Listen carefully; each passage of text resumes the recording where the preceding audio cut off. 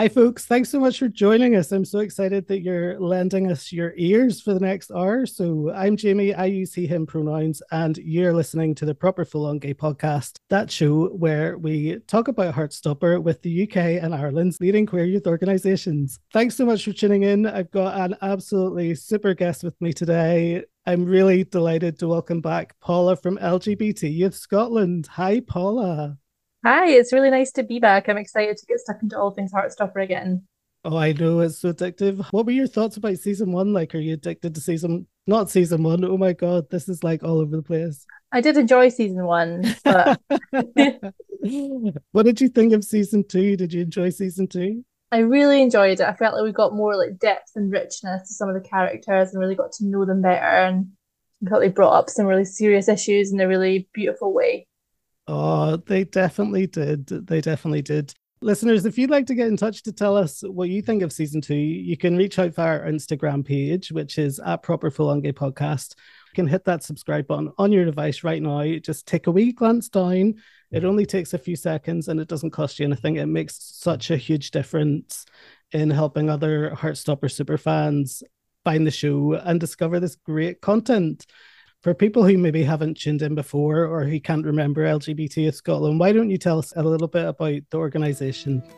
So LGBT is Scotland's national charity for LGBTQ plus young people aged 13 to 25, and our mission is to make Scotland a place where LGBT plus young people can flourish and thrive at home and the places that they work, live and learn.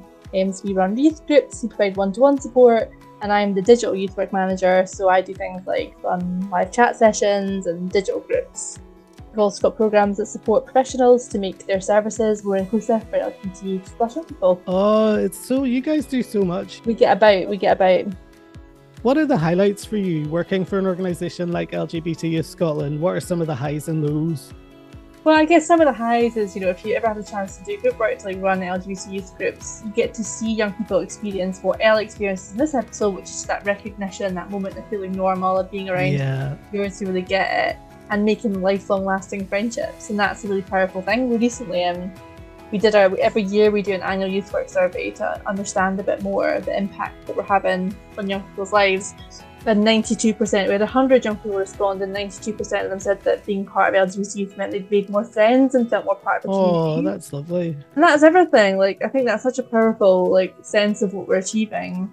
That if young people are making friends through our service, that's kind of enough for me. We do other things as well, but that on its own is just so impactful. Having friendship and love in your life is so important. Huge. Having a healthy lifestyle, not having friends is so incredibly lonely.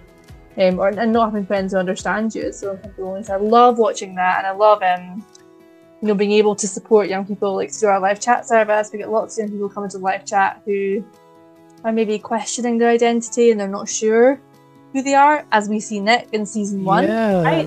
Really being like, what's going on? How do I identify? And it's such a privilege of supporting young people to gain a better understanding of themselves. And of course, the hard bits are when you see young people go through hard things. So when someone does come out to their family and it doesn't go well, or they have an experience of being picked on at school, that stuff's hard because we never want our young people to suffer. But we also want to be there for them and be able to support them when they do. Oh, that's so nice. Today we're here to talk about our top moments from episode 2, but just before we do that, we've got a couple of content warnings. Firstly, our conversation is going to touch on themes to do with relationship abuse and domestic violence, disordered eating, homophobic bullying, and a few different experiences of trauma. Are there any others, Paula, that you can think of? I think that pretty much covers it. I think you've covered the main ones there. I'll let you know just before we kind of get to that part of the show so that you can fast forward if you don't want to listen. Fast forward, that's a really retro term, isn't it? What would young people say? Maybe skip? Oh, I have no, yeah, skip probably sounds right. But I think there were some interesting nods for elder gays in this episode. There's Tegan and Sarah in there. I don't know if you clocked that. So I think I didn't. You did. There is, they play Tegan and Sarah a few times. So I think for those of us who remember the tape recorder, we can go with fast forward. This episode soundtrack just seemed totally incredible. I loved everything about this episode soundtrack. Yeah, the music. I mean, I only noticed the Tegan and Sarah because I was like, I had a big reaction. It was a big nostalgia moment. But yeah, the music in general, I think, is great. I love it. this episode, it just seemed maybe it's because I watched this in like we prepared in a bit of a hurry, so it was quite an intense experience preparing and writing the show notes. Maybe it was just because of that, but I thought like all of the songs were like just so in tune with what the episode was about, Yeah. and those kind of key moments, they really added that kind of emotional depth almost. They really think about the music. Yeah, they definitely do. But anyway, let's get stuck into the episode. As usual, we've picked out our top moments. We're going to run through them in the order that they come up in the show. We can't possibly talk about everything because we'd be here for hours, but we're going to cover most things, I think, most of the important stuff. But anyway, this episode's called Family. We open up the show with Charlie and his parents at a parent teachers afternoon. I really enjoyed this scene. This opening sequence I thought was really, really good. We learned so much about the characters, like Per Tao struggling with his art coursework. That definitely wasn't a surprise. First of all. I thought his fish were amazing. I don't know what Mr. O'Shea was talking about. I thought his fish were really good. Yeah, I know he gets a hard time. Ben is also doing an amazing job. He looks so smug, didn't he? No comment. Him and his parents, he was so happy to get good feedback from his teachers. Sometimes people that are kind of a bit I want to use the word asshole-ish. I don't know if I'm allowed to use that word. It's your podcast, Jamie, so I think you can set the rules on that. They're really skilled at like pulling the wool over people's eyes and coming across as being like so charming and lovely, but actually people like that are much worse than people that are just horrible to everyone. Yes, yeah. It's more devious. Yeah, that's it. Nick's also on course to do well in his GCSEs. I absolutely loved Olivia Colman in these scenes. She just looked she was so glowing, like she was glowing and so smiley. Like she was genuinely like so smiley. It was great. There's so much love comes across, so clear that she loves her son. And Olivia Colman is just such a great actress. I always forget she's in everything. Yeah. Every time I see her in something, I'm like, she's here again. Yes, she's amazing in this. She's great. She really is. Charlie's been a little bit distracted and some of his coursework's late. His parents get a bit of mixed feedback about how he's doing. Should we have a listen to what they think about that? Let's. So, your coursework essay. It's fine, I got it done. Yeah, but it's not just that, is it? I know getting your first boyfriend is very exciting, but... What? It's not Nick's fault. Charlie! You've been going round each other's houses almost every day for weeks, Charlie. It's no wonder you haven't done your coursework. I've still got a few weeks to finish it. Well, I think you and Nick need to spend some time apart. That's not fair. We are not banning you from seeing each other completely. No, it needs to be a complete ban. Until this coursework essay is handed in, Nick is not allowed around our house and you are not allowed around his. What did you think about that moment? Yeah, I think it's one of the things that I was reflecting most on being young people like finishing up school and like moving on to the next stage of their lives. And I think this was interesting to me because it sort of illustrated how parents react to that process. Because at this point, Charlie probably really needs, or in my opinion, really needs some freedom to make a mistake, get something wrong, and realize that actually, yes, it's great to be in a relationship, but you still have to do your work as well. And his parents can't quite let him make that, make that mistake on his own. So they're very much like stepping in with like quite like a heavy-handed approach. Yes. We're not allowed to ever see him again. And you can see they're probably very loving parents who just really want their child to do well at school and they know how important that is, but it is a bit of an overreaction. Yeah, his mum comes across as being a bit of a villain in this episode. Yes. And here she's very strict. We do see her stricter side. But at the same time, Charlie hasn't been doing what he needs to be doing. Yeah. You know, like he's in, I think if Nick is doing his GCSEs, Charlie's the year before him. So he's in like, we would say fourth year, at least my generation would say fourth year, which is probably, I don't know, like year 10 or 11, year 11. I'm Scottish, it's all alien to me. I don't know. Just words.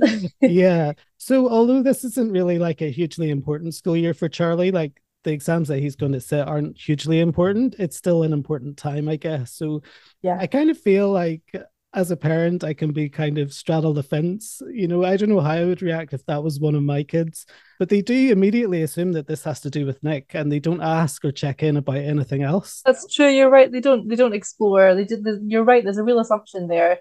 Yeah. This is because of a new relationship. Whereas actually, as we see as the series goes on, there's an awful lot going on for Charlie. in terms of what he's processing and experiencing. So yeah, it could be a lot of different things that are actually affecting his coursework. So you're right, they could do a bit more like sensitive inquiry and talking to him about what's the problem and how can we together try to come up with a solution. Yeah, for sure. Whenever Charlie gets home, him and Nick exchange some messages. They joke that the universe is trying to pull them apart and about running off to Paris together. Yeah. I love the little detail that whenever Charlie started to say that he was sorry, he started to apologize, which is so true to form. He deleted it and changed it to angry. It's like he's finally expressing what he really feels. Like he understands, actually, I'm not sorry, I'm angry. You know what I mean? It was really nice. And that's definitely something that Nick is supporting him to do in terms of, and that'll come up later, you know, in terms of challenging him. Like, you're not to blame for everything. Like, you might have other feelings, and Charlie's real, like, people-pleasing challenges that he has are really addressed to this relationship, which is actually just lovely to watch. Definitely. And just the fact that they're texting each other and being so open about how they feel is really lovely too. It's like a real, it just shows how healthy their relationship is, that they're able to openly communicate with each other. And I know that comes up again a few times in the episode as well. Absolutely. Yeah. Should we move on to our next moment? Let's do it. I love this next moment because we get to meet a brand new character for the first time. Sahar, such a great addition to the cast. We hardly see her in the season at all, which I was a bit disappointed about. But here we find out that there's going to be a Heartstopper prom, which is also really nice. I know, so much fun. Let's listen to their conversation. Have you heard? Year 11 prom is happening. Oh my god! Prom! I'm so excited. You could totally wear a suit. You look amazing. You mean we can't be Fiona and Shrek? It's prom, not Halloween. Hey, are you guys talking about the prom? Yeah. Oh, so Miss Greenwood's put me in charge of organising it, and I'm kind of looking for some help. I'm really excited, but I don't think I can do this alone. Oh my god, yes! I'm so in. Do you want to meet with us for lunch? We can start making a mood board. I mean, yeah, I've got some ideas already. I'm thinking classic. Great, that ties in with my dress. It's a great idea. Something to say. But then the blue will make like everyone's outfits look like amazing. Personally, I think that prom should be pirate themed. No, Sahar's already decided that we're doing a classic prom theme. But if I could bring a sword to prom, I'm totally up for it. No. It's a cute moment to meet Sahar for the first time. She already seems like she's got this really close friendship bond with the rest of the people that she's with. Yeah, I think what I really loved about this moment was being able to just see queer young people going through these social rituals as their authentic selves. So like having the chance to go to prom with your girlfriend is that I find that really powerful to watch, because for so many generations before, that's quite a big thing that they missed out on, the chance to do like those things. Like go to your school dance, be surrounded by your peers with the person that you care about. So that was just really nice to see. And Heartstopper had that function of kind of presenting a bit of a like fairy tale, or like this like beautiful story of like what life can be. Yeah. So I just really enjoyed that. It was lovely to watch. It was really nice. It's really nice. It's a great story arc, actually. I wonder if there's an exciting future with Sahar. Like, are we going to see a different type of story arc develop? Maybe. Maybe. Let's have a listen to how their conversation continues. Tao wants to meet up tonight. Oh my god, say yes. No. Elle, you need to put some distance between you. You can make your move. This is your chance. Wait, there's a boy? There is a boy, but Elle told us she wanted to get over it. He's my best friend, and... Give me your phone. I'll send him a text. Guys, it's fine. I'm going to the open evening tonight anyway, so I can't. Okay. Mixed feelings about this story arc. Tao is still trying to figure out how he feels and understand kind of what's happening. Elle interprets that response as him not being interested. I just wanted like a fairy tale romance for them. You have to have the friction first. Yeah. I know you can say I quite like this. I liked the like her reluctance, almost that sense of, Elle's told Tao what she feels about him, and he didn't have that immediate I like you back response. So she's going into, I guess I see kind of two things. I see her going into quite like a self-preservation mode where she doesn't really want to believe that this could become something or put herself out there. But I also see there's so much tension as the episode progresses for Elle between the life that she has now with her schoolmates and her friends and being with Tao, and the life that she might be working towards, like going to art college and becoming something new, becoming the next stage of life. And that's why I felt like this episode was so like transitional in terms of the characters transitioning from now into whatever the future is going to look like. Oh, definitely, definitely. And that kind of conflict that she feels really comes across almost from Tara and Darcy, like they're speaking her thoughts. On one side, she's conflicted that, she's totally falling for Tao, but on the other hand, she needs to protect herself, that she just wants to protect herself from that hurt. Yeah. We get that a few times in the season where characters almost verbalize the thoughts of another character that they're in a scene with. And it's really nice, actually. I really like how they've approached that side of the script. This is one of those moments. And I think we get another one later on. Yeah. Should we move on to our next bit? Let's do it. This one's a bit of a tense moment between Nick and Ben. Nick is in the study hall. He happens to be sharing a desk with Ben in study hall as they prepare for their GCSEs. And Charlie pops in with an excuse for a quick chat because he hasn't seen Nick all day. It's such a cute little detail. It's so adorable. Yeah, just the young love of those like desires, just like capture a moment with your person. Like it was very sweet. I know, it really is. I like that during the conversation he checks in with Nick about his brother. In an earlier scene they exchange messages about Nick's brother, and it's nice that Charlie remembers that and he checks in with him. Like he's paying attention to what's happening in Nick's life. It's another sign that this is a really healthy relationship. Also a sign that Charlie might feel a bit of anxiety about what's happening to Nick at home. When Nick sits back down, an exchange with Ben gets them both sent into isolation. Let's have a listen. I see he's still as desperate as ever. Told you not to talk about him. God, you hate me so much. It's not my fault he liked me before you. I hate you because you literally assaulted him.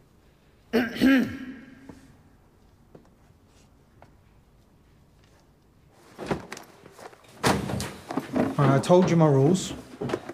Now you're in here till the end of the day. I don't particularly care if you fail your maths GCSE on Monday, but I ain't gonna let you disrupt everyone else's study time. Fix up, man. That was just a misunderstanding. It wasn't, though. I was going through some personal stuff. I don't care. You hurt him, and who knows if you do the same with Imogen. Do you even like her? Sorry, am I not allowed to like girls as well as boys?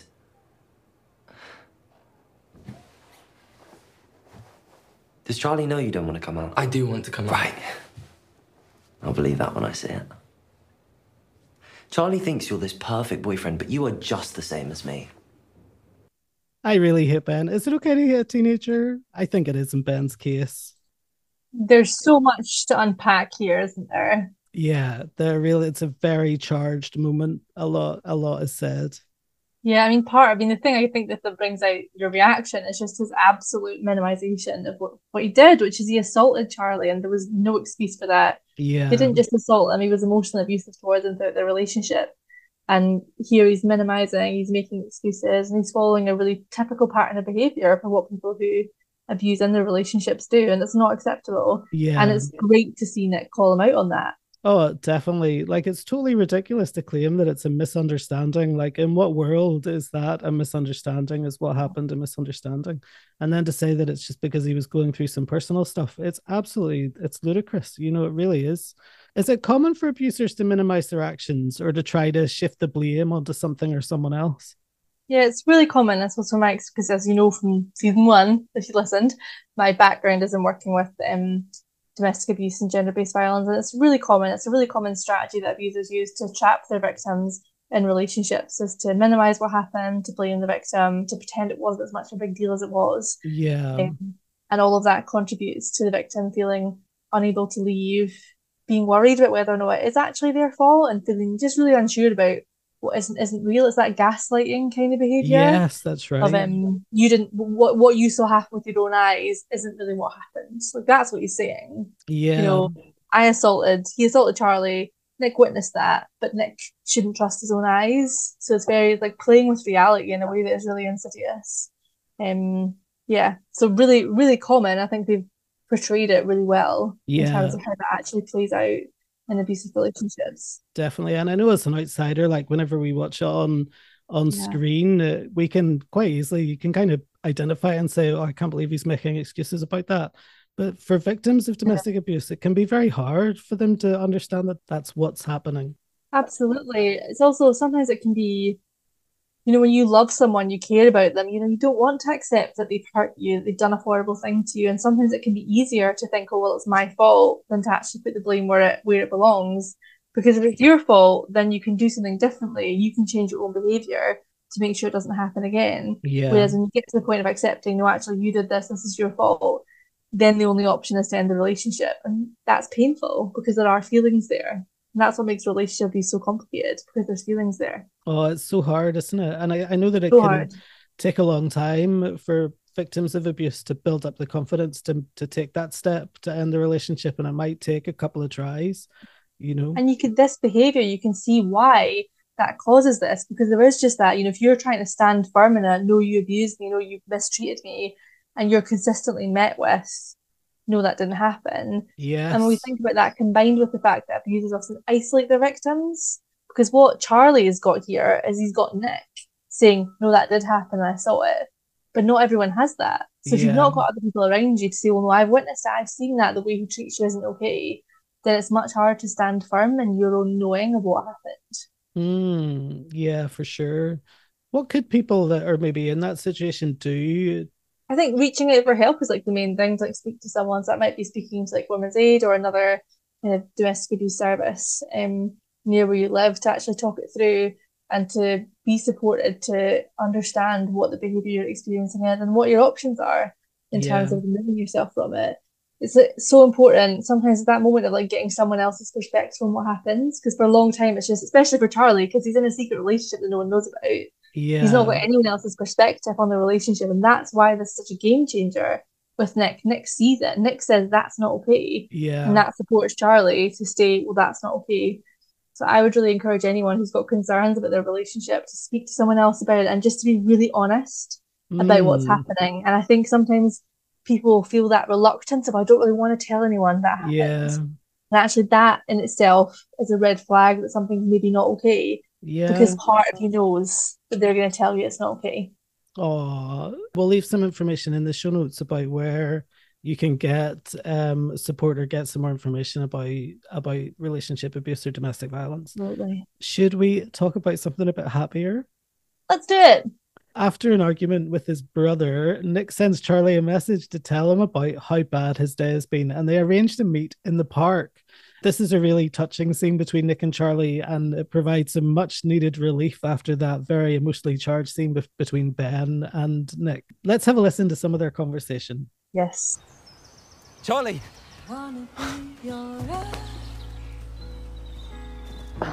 Press your chest against mine. Your hands are so cold. I'm always cold. Well, in that case. Thank you. Think I know enough. What a life There we go. should have been mine. I'm stealing this, just so you know. Oh, I know. We should have danced all night. Do you want to go? We play. Oh, come on, come on, But come I'll on, just come still on, come on. hold you in. We'll call it paradise. You okay? Yeah, just stressed about GCSEs. I'm definitely going to fail maths on Monday. Want me to help you revise? We can go through your notes together.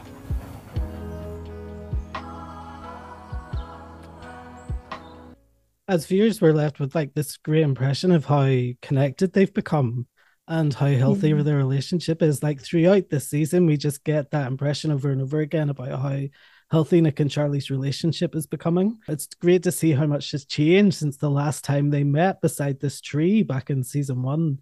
This is the same tree that they met, I think it was in episode 6, where they're about to kiss and Nick kind of gets spooked by somebody else walking in the park. And whereas now they kind of kiss and embrace freely without looking around to see who might be observing them. Like, it's a really lovely moment.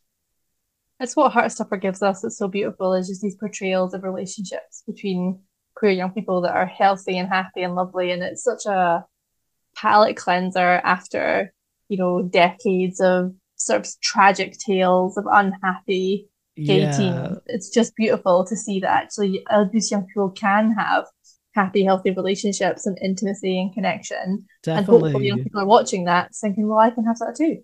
Yeah, definitely. And just to see how open and honest they are and how supportive they are of each other, it's really lovely. At the end of the scene, we're treated to some more iconic animation as Charlie walks home. He's scrolling through Nick's Instagram, and he just looks really happy. And he's surrounded by all the pride colors again. Like it's a really touching moment. I just really enjoyed watching it, just seeing them in love and happy and having a nice time. And it felt very like they were, the rest of the world was far away and it was just the two of them in their own world Yes, having that's a it. wonderful time. That's it. That's it. Lovely. We'll move on and talk about Elle and Naomi next. We have another happy moment when we join Yes. Elle for a tour of the Lambert School of Art, this new college that she hopes to get into next year. And she meets Felix and Naomi, potentially two new friends. Let's have a listen to part of their conversation. I really hope I get it. I hope we both get it. We will. I'm speaking it into the universe. She's manifesting. I just hate being at a regular school. Like everyone knowing you as the trans girl. Here I could just be Naomi. Do you know what I mean? Yeah. I really do. I really love that moment between Elle and Naomi. In just a few seconds, in those few words, we get a real sense of what Naomi's experience has been like. And there's recognition there that so reminds us of why it's so powerful to be connected to people who've had similar experiences to us and who really understand at a deep level what we've been through. And that, I mean, certainly LGBT, that's the bread and butter of what we do is bring people together who've had similar experiences. And that feeling, and what Naomi's talking about, is just that feeling of feeling normal, not having to feel different all the time. It's just so clearly what she's craving. And that's already, Elle is starting to get that with Naomi, that feeling of this person actually understands what I'm going through. Yeah. Because she's going through it as well. For sure. It was a really touching moment. And it kind of, as you say, like it's a real reminder of how important those opportunities are for queer teens to get together and share in those experiences because they don't get it in other settings. So they like the youth groups that you run and all those other services that you offer are just so important. Absolutely. Being lonely in your own experience is such a horrible, corrosive feeling. And it's interesting, even though Elle has very supportive, very loving friends, Yeah. but she doesn't have anyone else who's the same as her. So, and she still has that need. She needs people who understand without her having to explain, without her having to say anything. Just someone who gets it immediately. And that's what she's finding already with Naomi. And if that connection between them feels really instant. Yeah, I love that whole experience. I thought it was great, really, really good. And I hope that we get a lot more of that in season 3. We know that Elle gets accepted into the art college. Yes. And I hope we get spoilers. Yeah. Listeners have already watched the show at least 3 or 4 times. That's true. Yeah. So I can't wait to see more of these new characters, Felix and Naomi. Great stuff. Should we talk about some teen angst between Tao and Elle? I love some teen angst. That's why I'm in the job. And Tao, in this moment, Tao pops around to Els unexpectedly to see how she is and to ask about her maths exam. Let's have a listen. Was your maths exam okay today? Tao, you did not come here just to ask me about my maths exam. No. Yeah, okay. I guess things have just been kind of weird lately. I mean, I've been a bit weird. So I thought I'd come over and see if you wanted to hang out this evening, but I guess you can't. I'm going out tonight with Naomi and Felix. We're going to a club that does under 18 nights. A club? Wow. I know. I might hate it. Maybe we could have that art day at the weekend or something.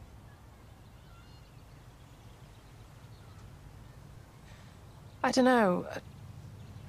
Tao, Honestly, I'm kind of busy. Recently, with GCSEs and finishing my application piece for Lambert, Yeah. That's fine. Sorry. No, it's nothing to be sorry about. I appreciate what they're doing. Like they're building this kind of angst and drama, as you say, the friction before we get the fairy tale ending. I just want it to be perfect. It doesn't for me it doesn't really feel very authentic. Like I don't think this is how Elle would actually act or this is how Tal would actually act.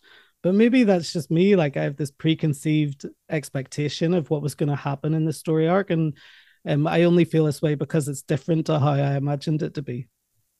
Yeah, I think like in this episode, this extract, I was a bit more surprised by Elle's behavior because I feel like she's a little bit harsh. Yeah, and a bit cold. Yeah, because he's clearly like trying to reach out in a way that feels quite vulnerable for him, and he's kind of putting himself out there. And maybe she just doesn't want to believe it. And I do think there's a bit of that tension where you see her kind of moving into a new group, moving into her new life. Yeah. And there's that sense of his Tao being left behind her. Definitely. Yeah, definitely. I feel so bad for him because that's a difficult experience. And in a way, difficult. That was a huge part of his story arc in the last season. Like Elle moved from their school to Higgs, and he felt like their friendship group was missing that part, and it Missing took him her presence. Oh, you're right. Yeah, and it took him the whole season to kind of come to terms with it, and now he's faced with it all over again. Yeah. And there's a real fear of change there, and we can all remember that, those close, intimate relationships that you have at school, and then you leave, and some people move away, some people are left behind, and it isn't the same again. Like you never go back to quite what it was like unless you all stay in the same place, which is so unusual. That things do shift and change, and while that's exciting and brings new adventures, there's also loss there. Oh, definitely, definitely. And later on in this episode, we kind of get a bit of the background into why maybe Tal feels like that loss is in a more heightened way. But yeah, it is. I guess I know why they've created this story arc. I don't know. It just seems a bit weird. You hate it. Yeah. I don't want to say I hate it. I do kind of hate it. But it's kind of growing on me whenever I watch it more. But yeah, anyway. It's hard to watch. Yeah, and I'm kind of glad that if they were going to create drama in Elle and Tao's story, that they've chosen this to create drama about. It would have been so easy to create drama about their identities or, things like that. So I'm really glad that they didn't do that. Yeah, that never comes up. Like it never comes. Tao, there's no reservation that comes up of Tao not wanting to date a trans woman, and that's nice because it would have been really easy to make that the story. Yeah, definitely.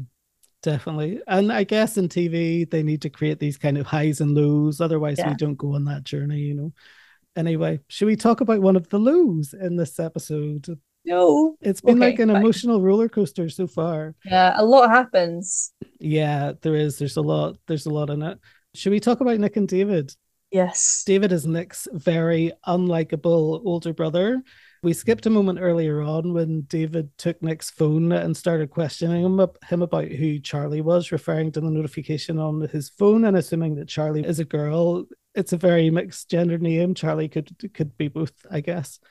Certainly good. Yeah. In this moment, Charlie has called round to see Nick after his exam didn't go very well, his maths exam. And David meets Charlie for the first time when Nick is making a cup of tea. He uses that as his opportunity to go in and speak to Charlie whenever Nick isn't there. Let's have a listen to what happens. Hi. Hi. What was your name? Sorry. I'm Charlie, and you're Charlie. Right. I'm David, sorry. So I'm Nick's older brother. Yeah. Nice to meet you. Nice to meet you. And where did you two meet? We're in the same form at school. I just want to stop it there for a second because it just struck me that David has planned this. He has planned this conversation. Yeah. Like he's planned and he's waited to get Charlie alone so that he can go in and have this conversation with him. It's such a horrible thing to do. It's a horrible thing to do to both Nick and Charlie. It puts Charlie in a horrible position and he's really behaving harmfully towards his brother. Definitely. It's very bullying. Definitely. It's horrendous. Anyway, let's listen to how the scene progresses. David. There he is. I was just getting acquainted with Charlie here. Yeah, well, we're busy, so you can go away now. You okay? Yeah. I just wanted to meet the guy that, that turned my little brother gay. What? I mean, I should have always known you'd turn out to be gay, really. I'm bi, actually. And so what? I'm bi, actually. So, look, if you're going to be gay, at least admit you're gay. See, this is exactly why I didn't want to tell you. It's too late now. Oh, this is ridiculous. What? I'm not allowed to be skeptical. No. My little brother is randomly decided you're he's not. gay. Why? God, I knew you would be like this. Like what? Like a homophobic prick. Christ, what is going on? Why did you tell him about Charlie? I didn't, darling. Mum didn't tell me. You left a picture of you two kissing on your bedroom wall. Why do you keep going in my room? Come on, Mum. He's saying he's bi. I mean, what a load of absolute bullshit. David, please don't swear. He can't even admit he's gay. I mean, I bet you haven't told Dad yet, have you? Oh my God, imagine what Dad's gonna say. He's such a dick. I'm just being realistic. Right, boys, that is enough. David, in the kitchen now. Awful. What an awful exchange. It's difficult to listen to, isn't it? There's so much pain in it, and yeah, really horrible to listen to. Yeah, terrible. And he chose that moment. He saw the picture of them on the wall. He knows that they're a couple, and he chose this moment. And it just brings up so much like the impact on young people when they do have a family member who is unsupportive, who doesn't accept their identity. And of course, one of the biggest things that we hear here is David's refusal to accept mixed bisexuality. Oh, it's and ridiculous. That that's not a real thing. You're not really bi. You can't admit you're gay. Like so many cliches repeated. What's amazing is that Nick really stands up for himself and reaffirms that that isn't who he is and that he's bi, not gay. It is. That's okay. I love that too. Like whenever he says I'm bi actually, and he's very defiant about it. Like he's standing with his arms crossed, and he says it so many times in this season. He says I'm bi actually so many times. I know, it's a real catchphrase. They're making a real point about that, but actually that kind of invisibility of bisexual people, especially bisexual men. And yeah. Yeah, definitely. It's interesting. Like, where do you think all this biphobia comes from? Because we get it, like, I'm bisexual, and we get it from both sides of the communities, like both communities, from straight people and from gay people. It's almost like we're not straight enough to be straight and we're not gay enough to be queer. You know what I mean? Like, it's really weird. Like, where does it come from? I think people feel threatened by ambiguity. They don't like things that aren't black or white, that aren't binary.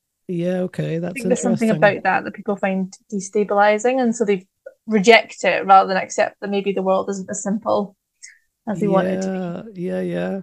It must be really hard, as you said, for young people who have brothers or sisters that aren't very supportive.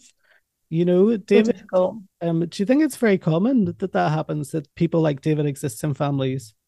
I think it's certainly not uncommon for people to have like at least one member of their family who doesn't accept them, and that of course like has an impact. It's a huge thing. You know, Nick seems to be living under some fear. You didn't want to tell his brother because he knows that this is his brother's reaction.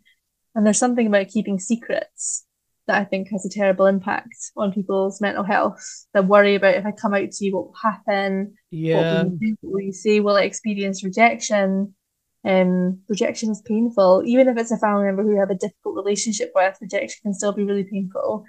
And what's nice in this scenario is that Nick's had such a wonderful experience of coming out to his mum. Yeah. That feels really protective and has like supported his resilience here. Definitely. He's still really affected here and really distressed by it, and so is Charlie.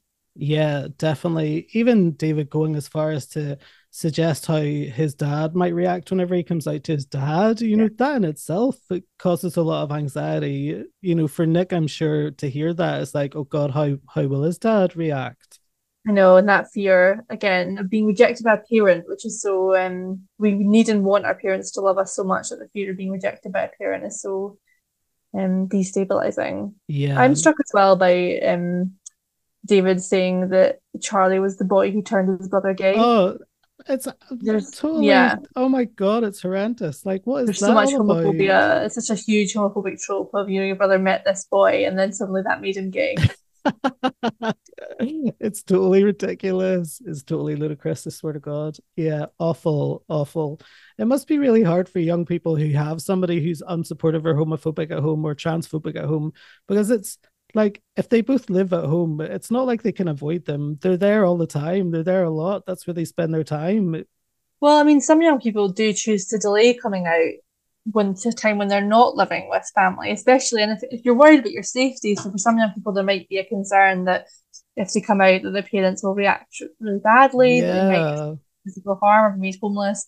And in that case, maybe it is a wiser decision to say, well, I won't come out to my family until I'm away at college or university and living independently. Yeah.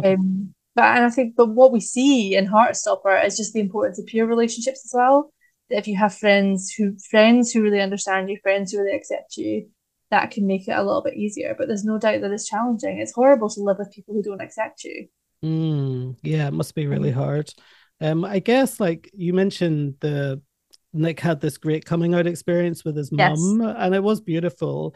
And I guess they've kind of integrated some of these experiences just to highlight that not every coming out goes so well. Yeah, absolutely. Loads of coming out experiences are really positive and wonderful, and some of them are really difficult, and both those experiences are true. Yeah, for sure, for sure. I feel quite sorry for Charlie. Like he definitely blames himself for what's happening here with Nick, and then he goes home and has this awful run-in with his mum. For Charlie. I know, really hard. Let's have a listen to what happened. Where have you been? Next, I assume. I thought we'd agreed that you're going to spend some time apart until you'd finished your coursework. He was worried about his exams. I just wanted to... Yeah, I don't want to hear it. You are grounded for the rest of this term. And don't even think about sneaking out, or you won't be going on the Paris trip.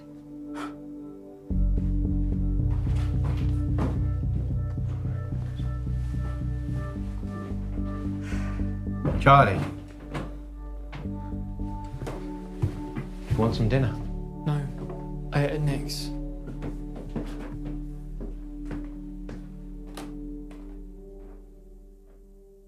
I'm sure Charlie must still be reeling after what happened to Nick's. And to come home and be confronted like that as soon as he comes in through the door must have felt really surprising in a way and really terrible. Yeah, and really unsafe. He's come home from a horrible experience and he's coming home. I guess he's coming away from an experience where he blames himself and then coming into an experience where people are angry with him. Yeah. Just like reinforcing all of that self-loathing. And what's most noticeable here is that we see him, start to reach out for an old coping strategy, which is not eating. Yeah. Definitely. It definitely feels like what's happened with Nick and his brother at their house has kind of reactivated Charlie's trauma from when he was outed 100%. and whenever he was being bullied. And again here, Charlie's mum, instead of checking in with him and his dad, they just assume that he's been at Nick's house, or his mum just assumes that he's been at Nick's, and it's immediately confrontational. Like Charlie tries to speak and she immediately cuts him off and tells him that she doesn't want to hear it, Yeah, there's no space for him. There's no space for him to actually say, this is what just happened. This is how I'm feeling. Yeah, his mum doesn't give him that. Yeah, and then curiosity. Even his dad at the bottom of the stairs, like that would have been a good opportunity for him to ask, is everything okay? And but yeah, he doesn't. Anyway, what can you do? What can you do? Part of me empathizes with Charlie's mum. Like he's been going through some shit at school, but at the same time, his behavior's out of character. It's not like Charlie to not do well at school and to not focus on his coursework. All they have to do is take that moment to check in.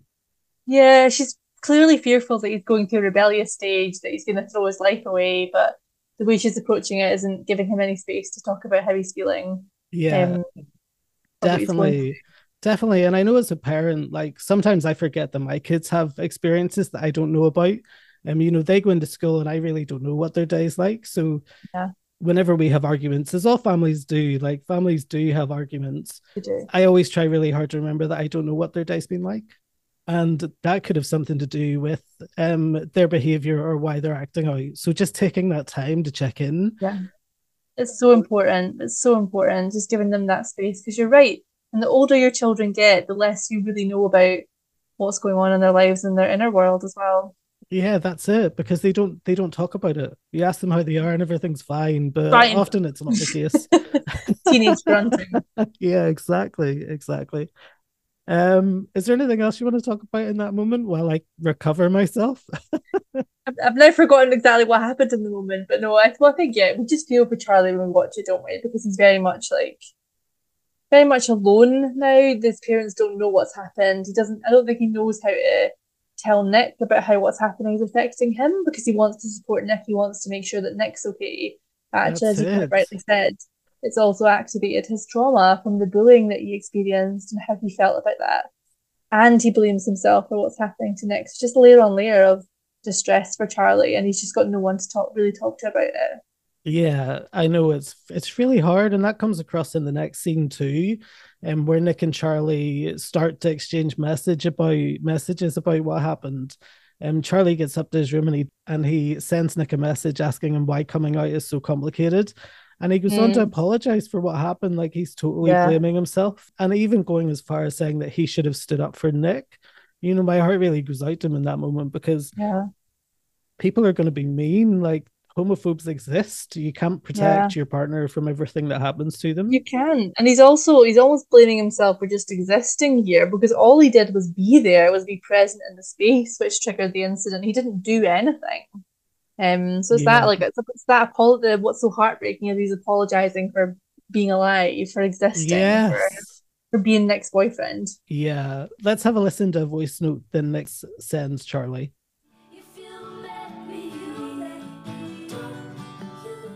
Charlie, this is not your fault. I don't care what David thinks anyway. I mean, it was never going to go perfectly with everyone. Coming out to my mum was amazing. But there are still awful people in the world, like my brother. You know, when you came out. But I can handle it. I promise.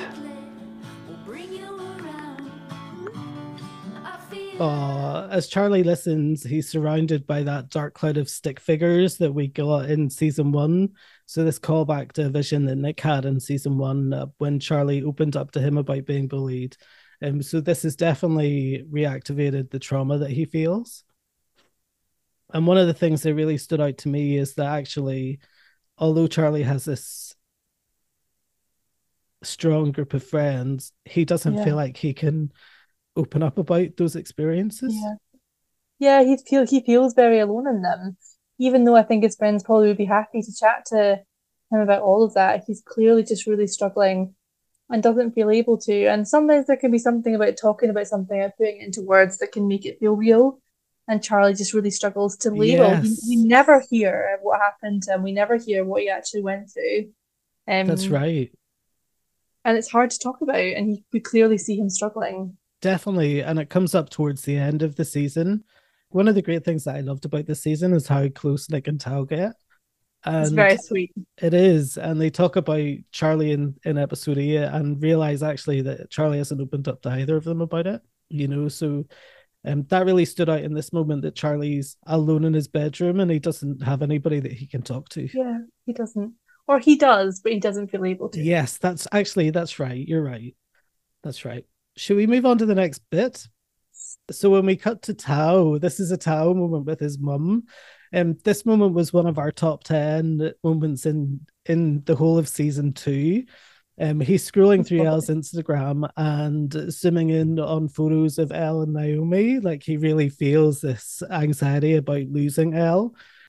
What's interesting actually is that I think that these 3 scenes of these real family moments have been deliberately juxtaposed in this episode. Yes. So first we had Nick and his brother and his mum, and then we had Charlie and his mum and dad, and now we've got this scene with Tao and his mum. After an earlier conversation, Tao's mum takes notice of how down he seemed, and she pops him with some apples to check in on him and ask him how he is. Let's listen. Are you sad about Elle? Yeah, kind of. You remind me of me and Dad. What? Mom, that's so weird. Well, he was the calm one, and I was the outspoken one. But when we were in the same room, it was like perfect harmony.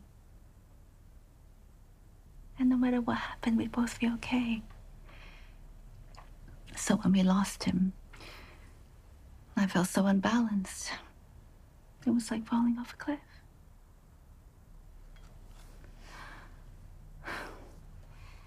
So I understand if you're afraid of losing her. if she's growing up and moving on? Well, I'm stuck here. Same old Tao. Same old Tao isn't so bad. But if you're afraid of losing her, you have to fight to stay by her side.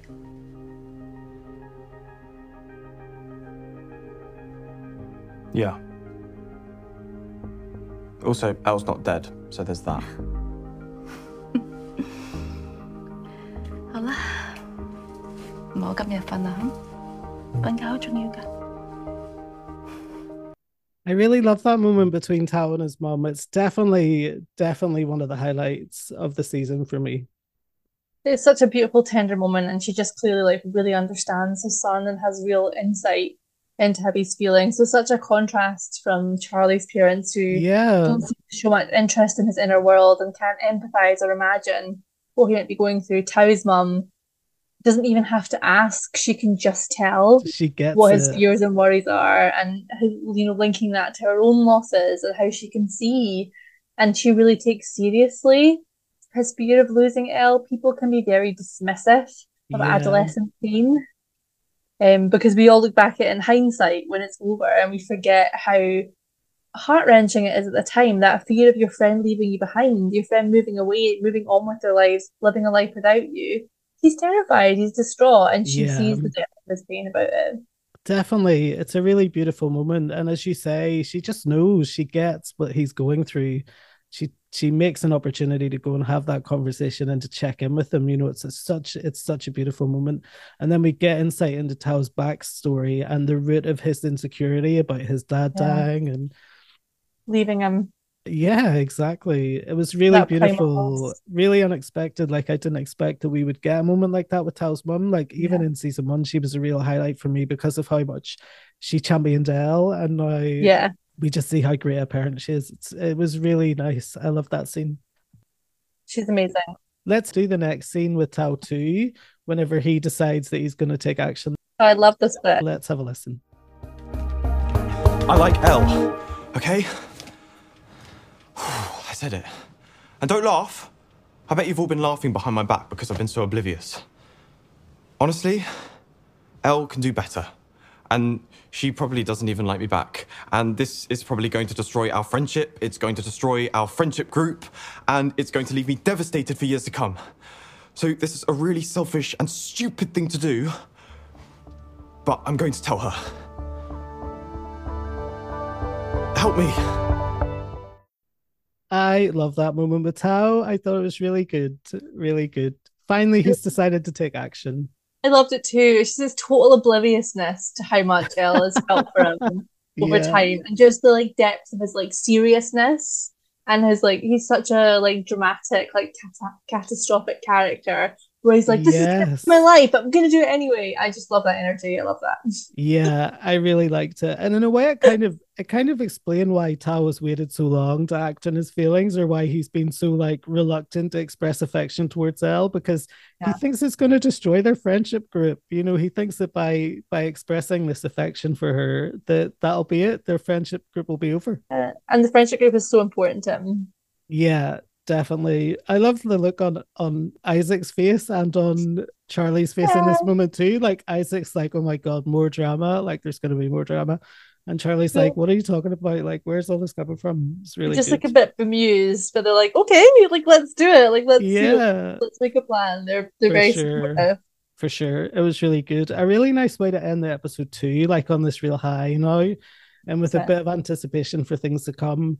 Thanks so much, Paula. That's our top moments from this episode. What were your overall impressions? Oh, I think it's the big thing for me is just like seeing those more depths to the character, and we start to see kind of Nick's vulnerabilities in a way that we haven't really seen before. Yes, that's right. Which I really enjoyed. We're learning more about Charlie, about the ways that Charlie suffered and how his experience of bullying has impacted him. You know, the kind of Elle Tao story arc really comes to a head here. So, you know, as I rewatched it yesterday, I was really reminded of like how much is in here, and how much the writers really pack in in terms of that like rich characterization, and Yeah. it's lovely. Some of the scenes in this episode were just jam-packed with stuff. There was so Yeah. much that happened. Absolutely. It was a bit of an emotional roller coaster for me. Like, it definitely reactivated some of my trauma. Yeah. But I really loved it. I really loved the episode. Do you have a favorite Heartstopper parent? Like, I think for me, it definitely has to be Tao's mum, especially after that scene. I just loved it so much. I am between Tao's mum and I do love Olivia Colman in this as well. So but like good. Tao's mum is so insightful and gentle and like understanding, and I love her. Like, even as things progress, she never expresses any hesitation or concern about her son being in a relationship with a trans girl ever. Yeah. And I think a lot of parents would, and I think that shows how open-minded and loving she is as a parent. That she's like, yeah. love whoever you want to, like love whoever you're in love with. Like, she embraces like people's authenticity, and I think she's amazing. Definitely. I do love her as a parent. Thanks so much, Paula, for sparing this time and coming along and reliving episode 2, as traumatic as it was. Reliving episode 2. The show wouldn't exist without partners like LGBT Scotland, and I know how big a commitment. Yeah, thank you. I know how big a commitment it is. I really, really do appreciate it. And I really appreciate you two listeners for tuning in and spending this time with us. We're really grateful. We've got listeners from all over the world, and it makes such a big difference whenever you get in touch and tell us what you think. So do drop us a line at Proper Full On Gay Podcast on Instagram or properfulongaypodcast@gmail.com. And all there is left, Paula, is to say cheerio, say goodbye to everybody. It was lovely to see you again, Jamie, and lovely to be with all of your listeners, and I'll be glad to see you again in a few months, I believe. Yes, that's right. Are you coming back in a few months? Yeah, Maybe I think so. Oh yeah, you are. Unless That's right. Unless you change your mind, which is also fine. Yeah, you're coming back for episode 7. You're going to be back with us, I think, for episode 7, which I can't wait for. You see, that's how messy today has been. I can't remember whether I'm coming or Don't you going. worry. Thanks so much again, Paula, and listener. Thanks to you too. And should we say bye to the listeners? Bye, everyone. Bye. Today's show is produced by Shut Up World with Paula Manners from LGBT Scotland and me, Jamie Wilson. Copywritten material within this episode is made available to provide criticism, comment or review, and to advance the understanding of issues which impact the queer community. For more information, please see our fair use and fair dealing statement at www.properfullongaypodcast.com.